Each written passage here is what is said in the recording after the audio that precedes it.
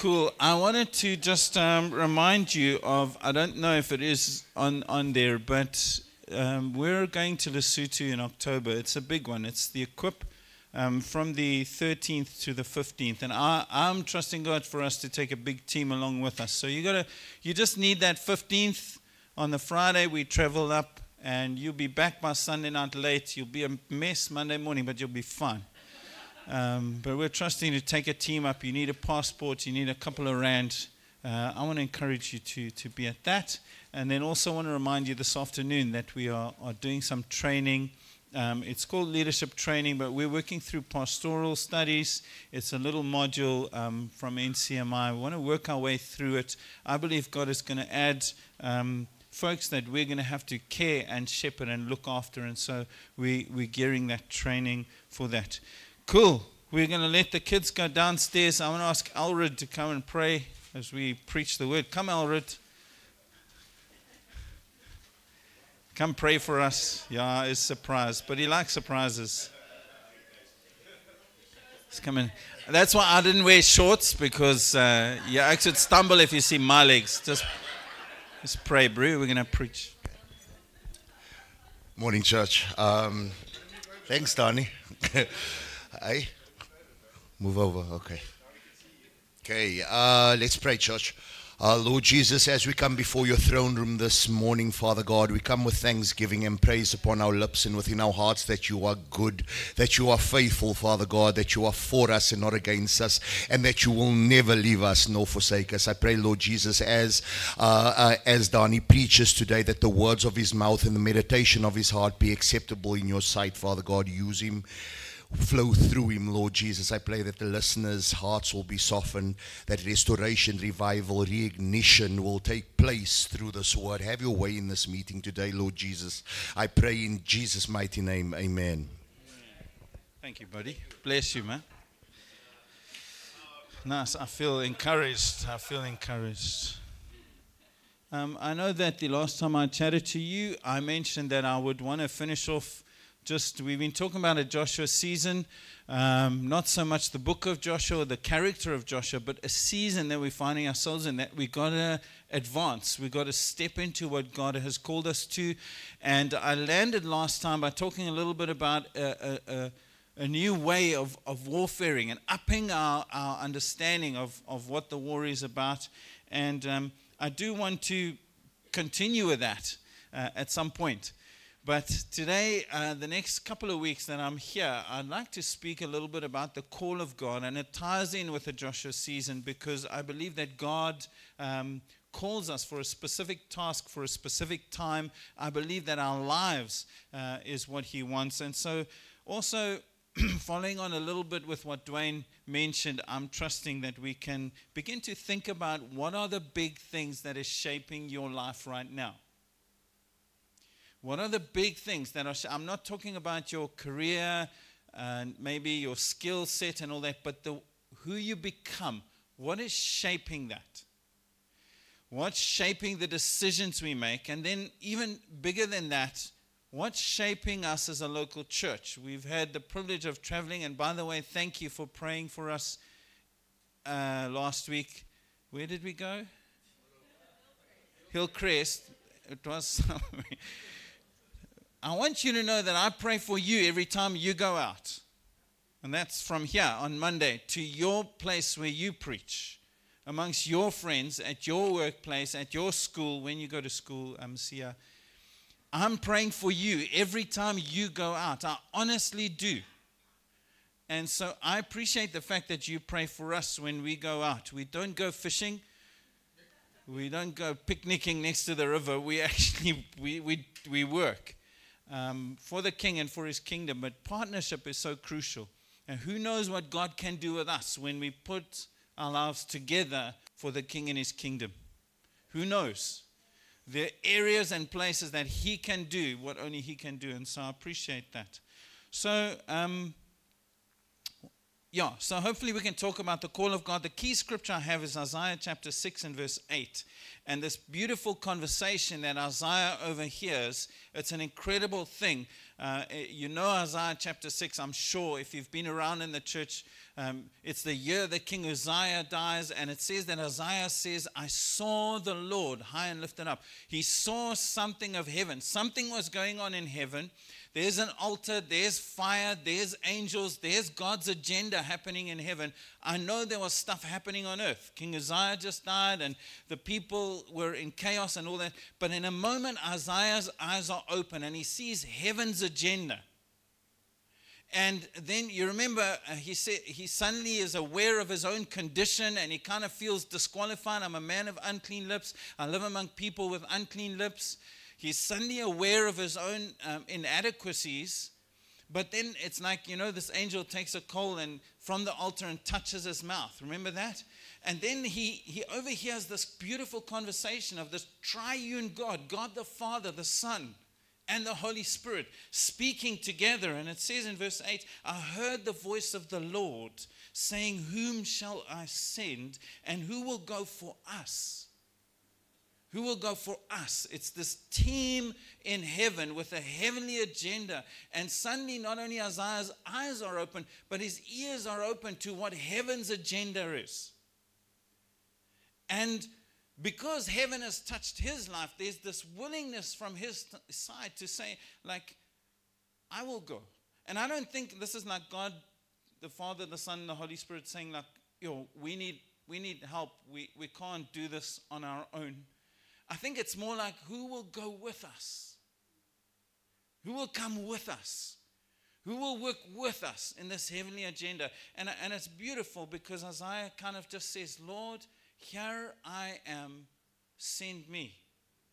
And for me, the call of God is being aware of what the heavenly agenda is right now and living our life every day saying, Lord, you can touch me, you can change me. No matter how I feel or how inadequate I feel, I want to come with you on this heavenly agenda.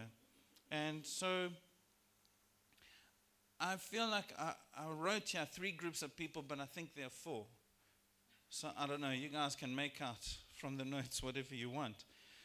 But I'm specifically praying over these 3-4 weeks for groups of people, 3 or 4. And the first group for me are those who are just standing still in their walk with God. They're not moving forward. They're standing still because they're a little bit confused about the call of God.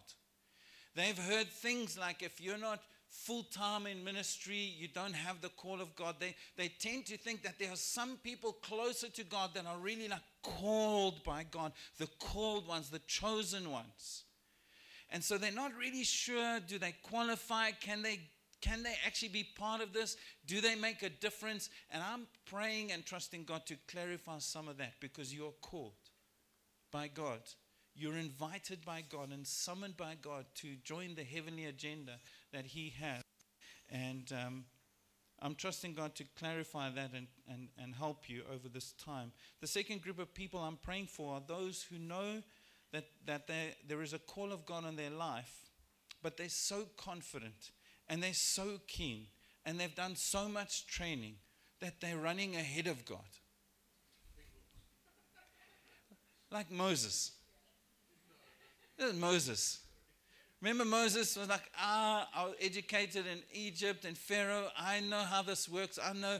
And it's amazing. We'll look at his life in a little bit more detail. I want to start with the broad strokes though. And there's a scripture in Acts where it says that Moses thought the people would see that God was using him.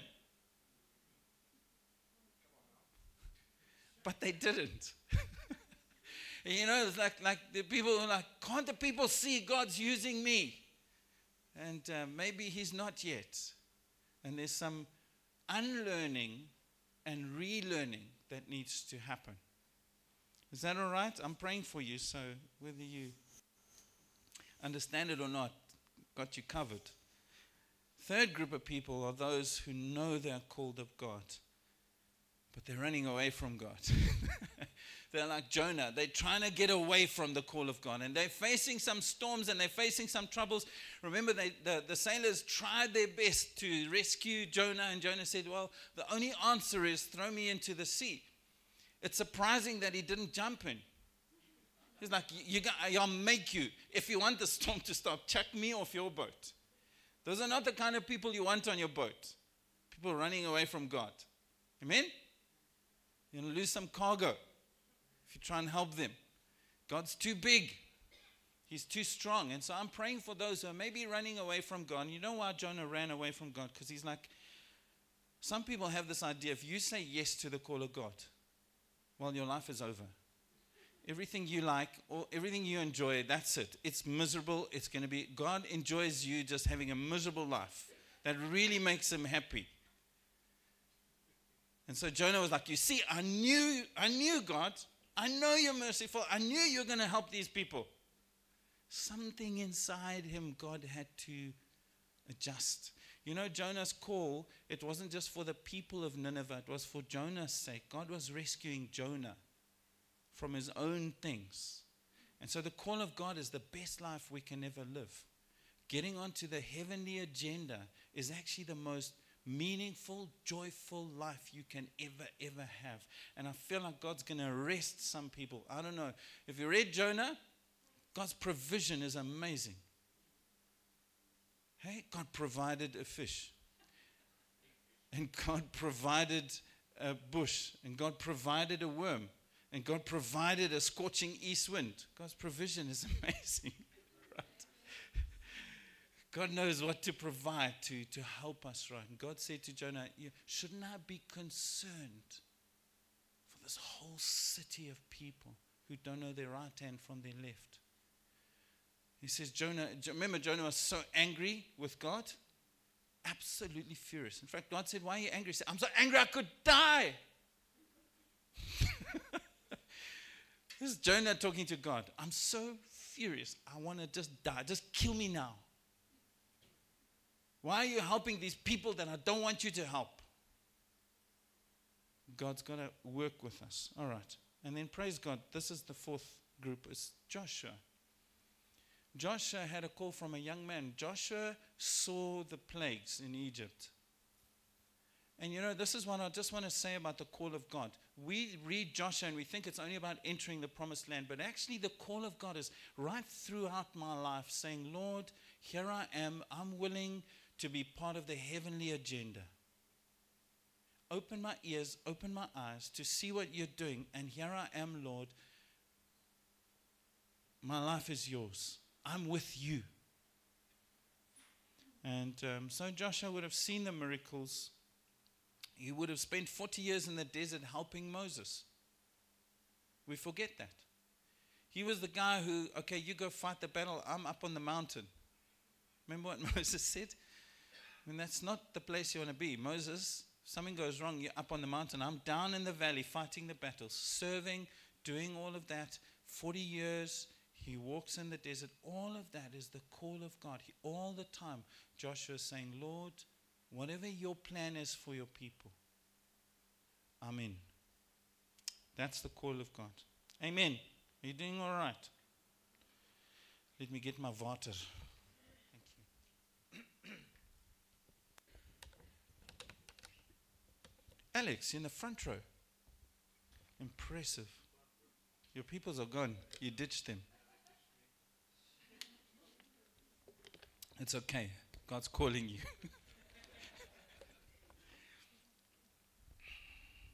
So you got to keep up with these guys. It's the come on nows and the come on mans, and I want to hear you. If you want to sit in the front row, you got to earn it. I think there are a couple of thoughts that the world has confused us about that's very unhelpful to understand the call of God. I really do. And I'm really praying that I can bring this across this morning. That's why I asked Elred to come and pray. Not because I don't have faith, but I really, if we can understand what's going on, it will help us in our understanding of the call of God. So I'm gonna paint some very broad strokes. The first idea that I want to say is very important for us to understand is that the universe had a beginning. And you might say like, duh. But I want to say this thought, this idea is under attack right now.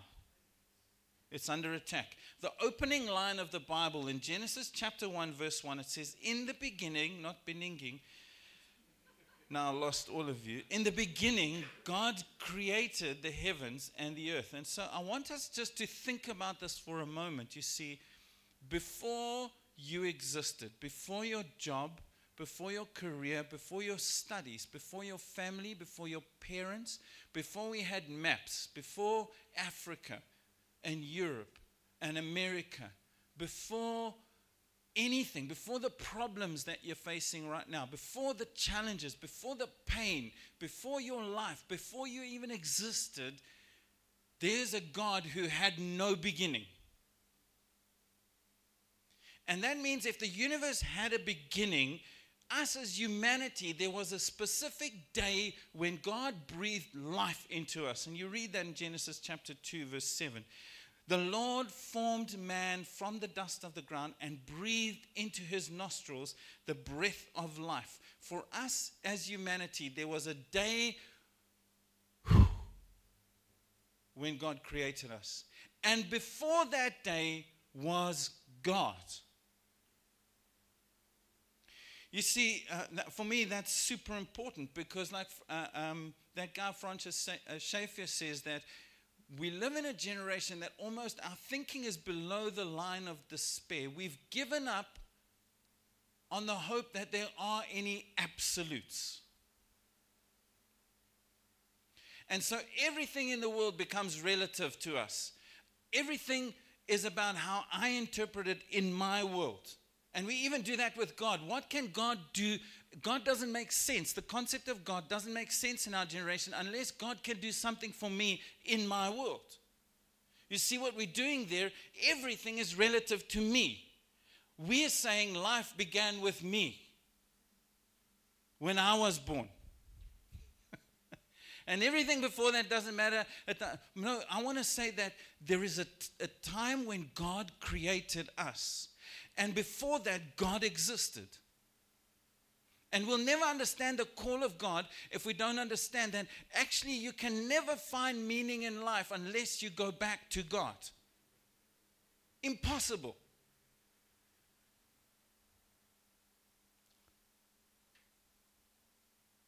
We live in a world where we feel alive by our experiences and our feelings. And so even we do this with the call of God, like it's this event, it's this high. Think about it. We live in a world where people work hard to get enough money to buy that thing, to get that high, to feel that. And then we go back and we do it all over again to get another one and another one. And we live from one high to another high, whether it's relationships, whether it's material things, whether it is positional power. It's like we do that. And for if you're thinking like that, if you don't understand that there was actually a day when the universe began, and before that, there is an eternal God who's always existed, and therefore He created us for a specific purpose, you will interpret the call of God as like something like this, like, when I say the call of God, you think like this is something exciting. This is another high for your Christian walk. This is something, but you know, it's an optional extra. It's up to you whether you want to enhance your life with doing something that's good. Are you following me? The Bible maintains in Colossians chapter 1 verse 16, for by Him all things were created, things in heaven and in earth, visible and invisible, whether thrones or powers or rulers or authority, all things were created by Him, and therefore by definition they were created for Him. And so we live in a world that's trying to find meaning and trying to find purpose and all that, but we forget that there was a start. And before that start was God. And therefore, if God created us, the only way you're ever going to find any meaning is to go back to God. Outside of God, impossible. The call of God's not an event. It's not an experience. It's not another high. It's living your life every day, being aware that, Lord, actually, how do I fit into your world? And God's world didn't begin when my world began. Make sense? That's under attack right now. And we've got to get this thought right, that actually where I'm living, there was a beginning before I existed. The number 2 thought that I want to go for this morning is that the universe has an end. And again, you might say, duh, but if you think about us as humanity and a collective, we live like there is no end. We're aware of death and all, but we live like there's no accountability. I'm not talking about death. Death is not an end. You know that. We live like there's no end to the resources. Look at our planet and all that stuff. We live like there's no end because this concept has left us. We just live in our little world. We are the beginning and we are the end. And everything else has to fit into my world to make sense. And if it can't fit into my world, irrelevant. And I'm telling you, my life fits into a far bigger picture. Your lifetime is just a breath. Am I coming across?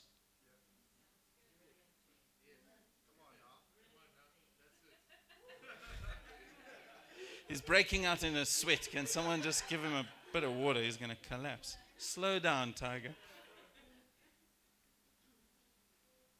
Jesus, honestly, if you're a follower of Jesus, read your Bible. How often did Jesus speak about an end? He spoke about an end. And I know during COVID, everyone was like, end times, because this and that, but we live like there's no end. People make decisions like they're never going to be held accountable for anything. What? No, there's an end. There is an end. Matthew 24 verse 14 says, and the gospel of the kingdom will be preached in the whole earth as a testimony to all nations, and then the end will come. Matthew 13 verse 49. And this is how it will be at the end of the age. And right now, just a disclaimer, spoiler alert, if you don't like what I'm saying, I'm just saying God said this in the word. So if it's not politically correct, or if you don't enjoy me talking about this, you're going to have to take it up with him, because it's his word. At the end of the age, the angels will come and they will separate the wicked from the righteous, and they will throw them into the fiery furnace where there will be weeping and gnashing of teeth. And you might say, well, I've lost all my teeth. Teeth will be provided. But there will be a gnashing of teeth. That's what it says. You see, when Jesus spoke about the end, he spoke about a separation. Sorry about that.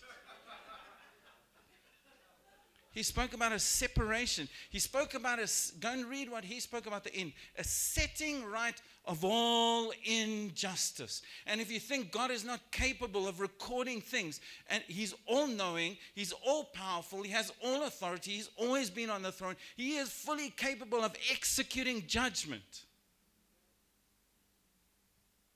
And you and I live our lives in between this beginning and this end. Not like it doesn't matter. Absolutely matters how we live. He promised the judgment. He promised to hold accountable every bit of corruption. Even the secrets of the heart will be laid bare. The Bible teaching is very clear that death doesn't exempt you from an end. Death is not an escape from an end. I'm just talking about thoughts that I feel are very destructive to the people of God when we talk about the call of God. You're doing all right. We're up against it. And it's very subtle and it's there. But I tell you, people don't believe in a beginning anymore, and people don't believe in an end anymore. Revelation 20 verse 12, and I saw the dead, great and small. Listen, it doesn't matter what you are in this world. There's an end coming. And in that end, it says here that the books will be open. I want you to see, standing before the throne, just understand this picture of the throne, even that Isaiah saw. There's a heavenly agenda that's on the go right now. And if we can hear it, if we can see it, we can say, Lord, let my life be shaped by that agenda. not by what's going on around us. Another book was opened, which is the book of life, and the dead were judged according to what they had done, as recorded in the books. And the sea gave up the dead that were in it, and death and Hades gave up the dead that were in them. And each person was judged according to what he has done. And then death and Hades were thrown into the lake of fire. The lake of fire is the second death. Let me tell you, an end is not natural death. There is something after that. It's called the second death. You doing all right? Let me just take a sip of water. Got quite intense. You okay, Alex? Alex got his seatbelt on now. I tell you, so many people, their lives are so messed up. They're not aware there's an end. They don't believe there's an end. They might say so. They think when I die, I die. It's not an end. And so those two thoughts, there's a beginning, there's an end. I think we've got to get back to that to understand the call of God in our lives. We've got to get back to the agenda of heaven. If you study the scriptures about the end times, you find that at the same time as there is an end for humanity, there will be a new beginning. Revelation 21 verse 5. He is seated on the throne. I want you to see all these scriptures. Every time I read them, it's about the throne. Isaiah, it's about the throne. It's about the Father, the Son, and the Holy Spirit saying, I have a heavenly agenda. There is a new beginning coming. And I know you live your life between the beginning and the end, but how you live is going to matter. The one on the throne said, I am making everything new, a new Genesis, a new origin, a new beginning. He said, write these words down, for they are trustworthy and true. What does that new beginning look like? Let's just have a look at it. I know I'm talking about the call of God. I'm going to come to the details now, but I'm just saying if you don't understand what God is about, what He's doing, the call of God can become so self-centered. And it's actually got nothing to do with that. It's not to enhance my life. It's not so I can have a ministry. It's not so I can feel good. It's got nothing to do with that. These are eternal things. Before we existed, God was there. And after us, God is there. Revelation 21 verse 1. I saw a new heaven and a new earth. Can you just think about this? When all is said and done, this is it. This is it. For the first heaven and the first earth had passed away, and there was no longer any sea, no fishing, Selvin.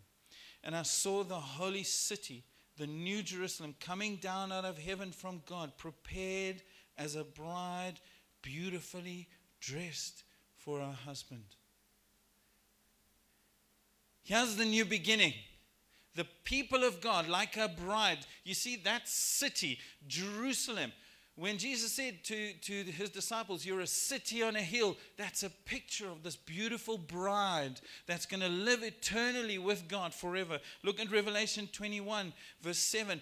Those who are victorious will inherit this. Can you say inherit? That's the inheritance of those who are victorious. And I will be their God, and they will be my children. But the cowardly, the unbelieving, the vile, the murderers, the sexual immoral, those who practice magic arts, the idolaters, and all liars will be consigned to the fiery lake of burning sulfur. This is the second death. In the new beginning, all that's there is this bride of Christ. And you read it also in Revelation chapter 19. I've spoken about these things before. The 24 elders, the 4 living creatures, they're all falling down. And you go down to verse 6. And I heard what sounded like a great multitude, like the roar of rushing water, like loud peals of thunder, shouting, Hallelujah, for our God reigns. Let us rejoice and give Him glory, for the wedding of the Lamb has come, and His bride has made herself ready. And here's the part I want you to see. Fine linen, bright and clean, was given her to wear. Fine linen stands for the righteous acts of God's holy people. In that new beginning, that bride of the Lamb, it's the acts of ordinary people like you and me that will be the bright linen given to her to wear for all eternity.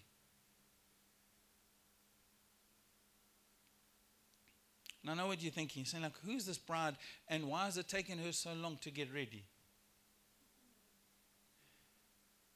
Well, I'll tell you, that bride was the intention when God breathed life into man's nostrils from the very beginning, that man would be created in his image, to live with him, to know him, to walk with him, to mature with him, to spend eternity with him. That was always the plan. But the bride fell. And that fall was catastrophic. Romans chapter 5 verse 12. And I'm going to come with a couple of practicals in a moment, but just stay with me here. In Romans chapter 5 verse 12, it says, therefore just as sin entered the world through one man, and death through sin, and this way death came to all men, because all sinned. In fact, it was so bad that in just 6 chapters into our Bible, Genesis chapter 6, it says, the Lord saw how great the wickedness of the human race had become on the earth, and every inclination of the thoughts of the human heart was only evil all the time, and the Lord regretted that he made human beings on earth. We would not even be here if you don't understand this part of the story.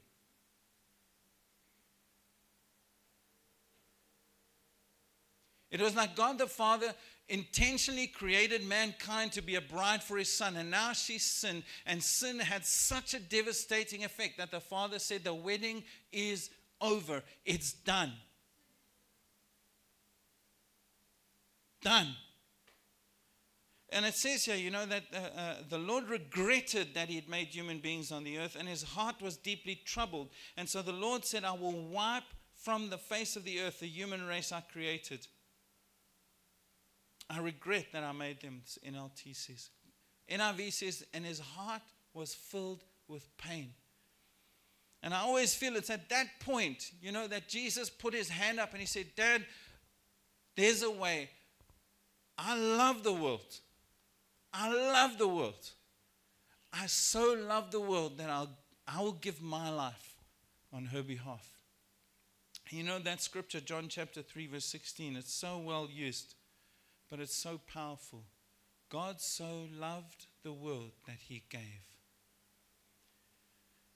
And I want to give you just 5 things that he gave us, 6 things. And the call of God means to live on these things. Number 1, what he gave us was his life as a sacrifice. Hebrews 9:26.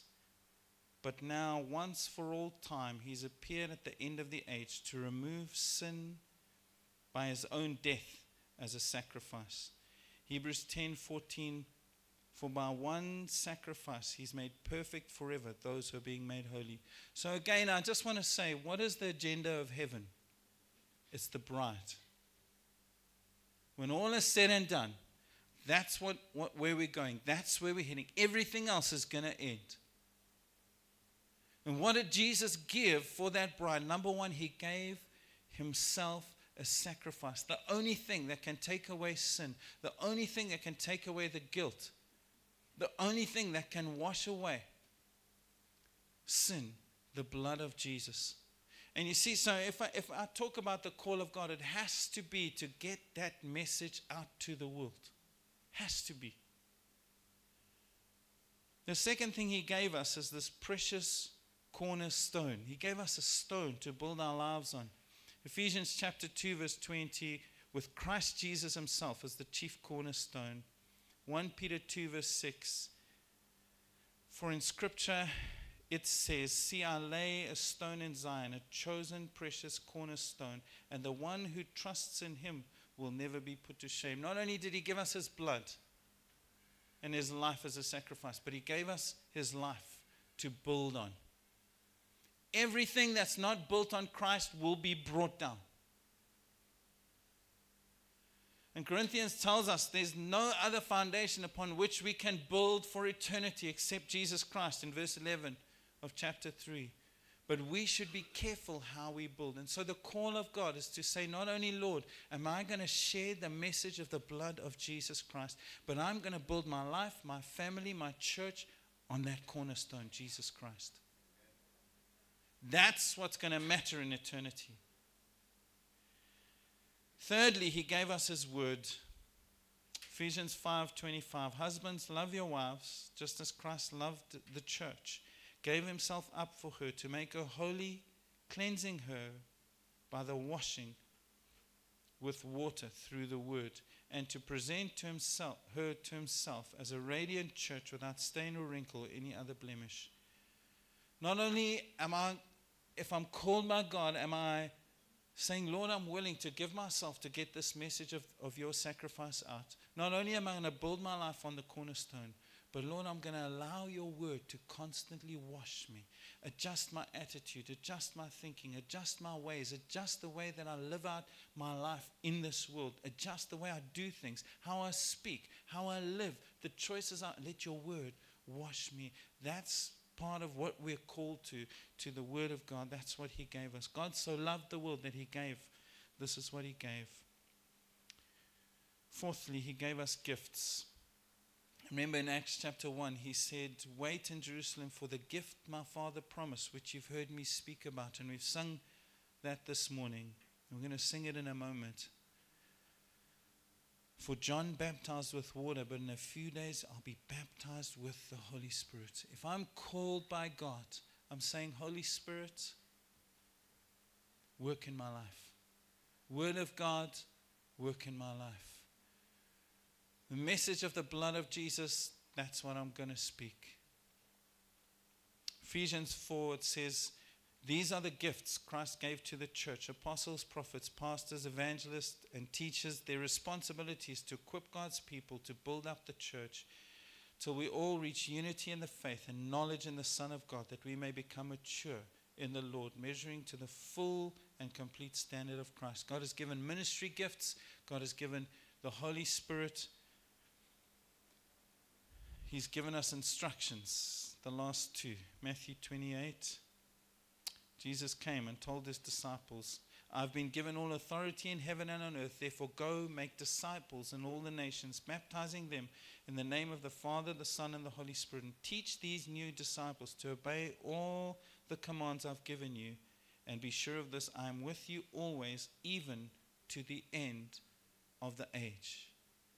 He gave us a mission, is to make disciples. He gave us a mandate. Remember, what he's got in mind is that new beginning. And so if we talk about the call of God, we have to understand these things. The last thing I want to say is that he gave us a trust. He gave us his trust. In 2 Timothy 1:14, Selvin, can I ask you guys to come up, please? Guard the good deposit that was entrusted to you. Guard it with the help of the Holy Spirit who lives in us. God's entrusted us with something. In 1 Corinthians 4 verse 2 it says, now it's required that those who've been given a trust must prove faithful.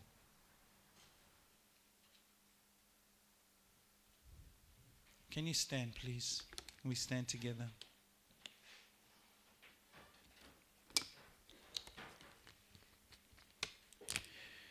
Maybe today you said, I'm confused about the call of God. I'm not sure. I'm not sure if I qualify, and today I want to say, if you believe in Jesus, you're qualified. Heaven has an agenda. Can you ask God to open your eyes and your ears to what God is doing in the earth today? Before we talk about the specifics, I know with Moses, with Joshua, with Jonah, there were specifics. Go here, do this, be this, do that. But if we don't understand what God's about, we're going to miss the point completely.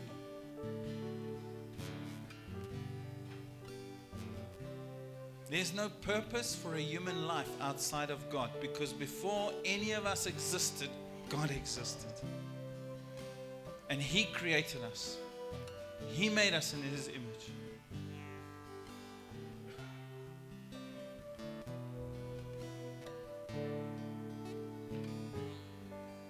Maybe this morning you've just run ahead of God a little bit.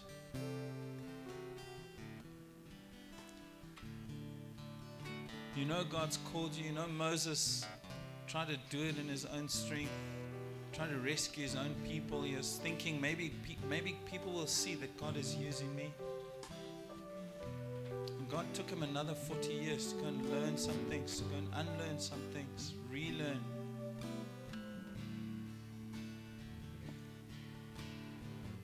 Maybe this morning you've exited God's processes. I don't know. Just close your eyes for a moment. You've exited his processes. You felt like Dwayne said the other morning, Lord, I can't speak. I can't do this. I can't.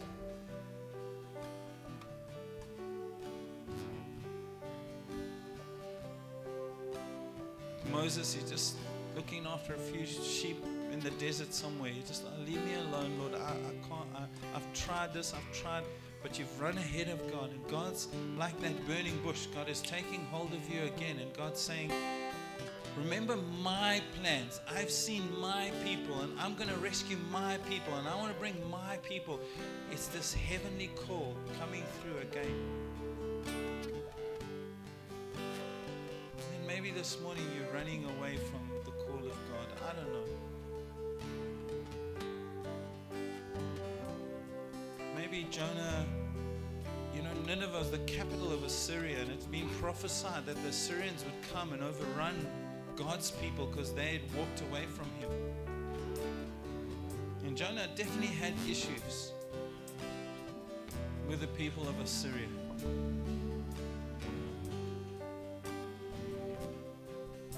God had to take him through his own little process to deal with those things. I'm praying that we'd be a church that says, Lord, shape us by what's going on in heaven, around the throne, around King Jesus, around what he's done. He gave his life, he gave his word, he gave his spirit, he gave gifts to his church. He gave us a mission, he gave us a mandate. Lord, let that shape us, let that shape us, let that shape us. Let our acts be part of eternity and that new beginning that one day, Lord God, will be available for all those who believed in you, who followed you. So come, Holy Spirit. Maybe this morning you need to be empowered by the Holy Spirit again. Maybe you've forgotten there's a gift he's given. It's the Holy Spirit. You need to be baptized by the Holy Spirit again. So we sing this song just one last time. Can you just open your heart? I don't know what it is that God wants to speak to you concerning his agenda in heaven.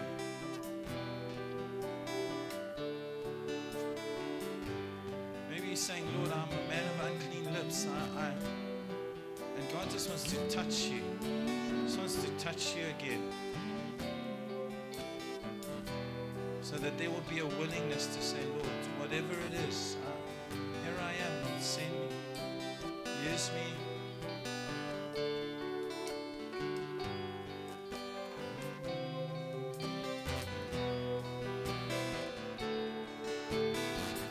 Just give the Holy Spirit a moment.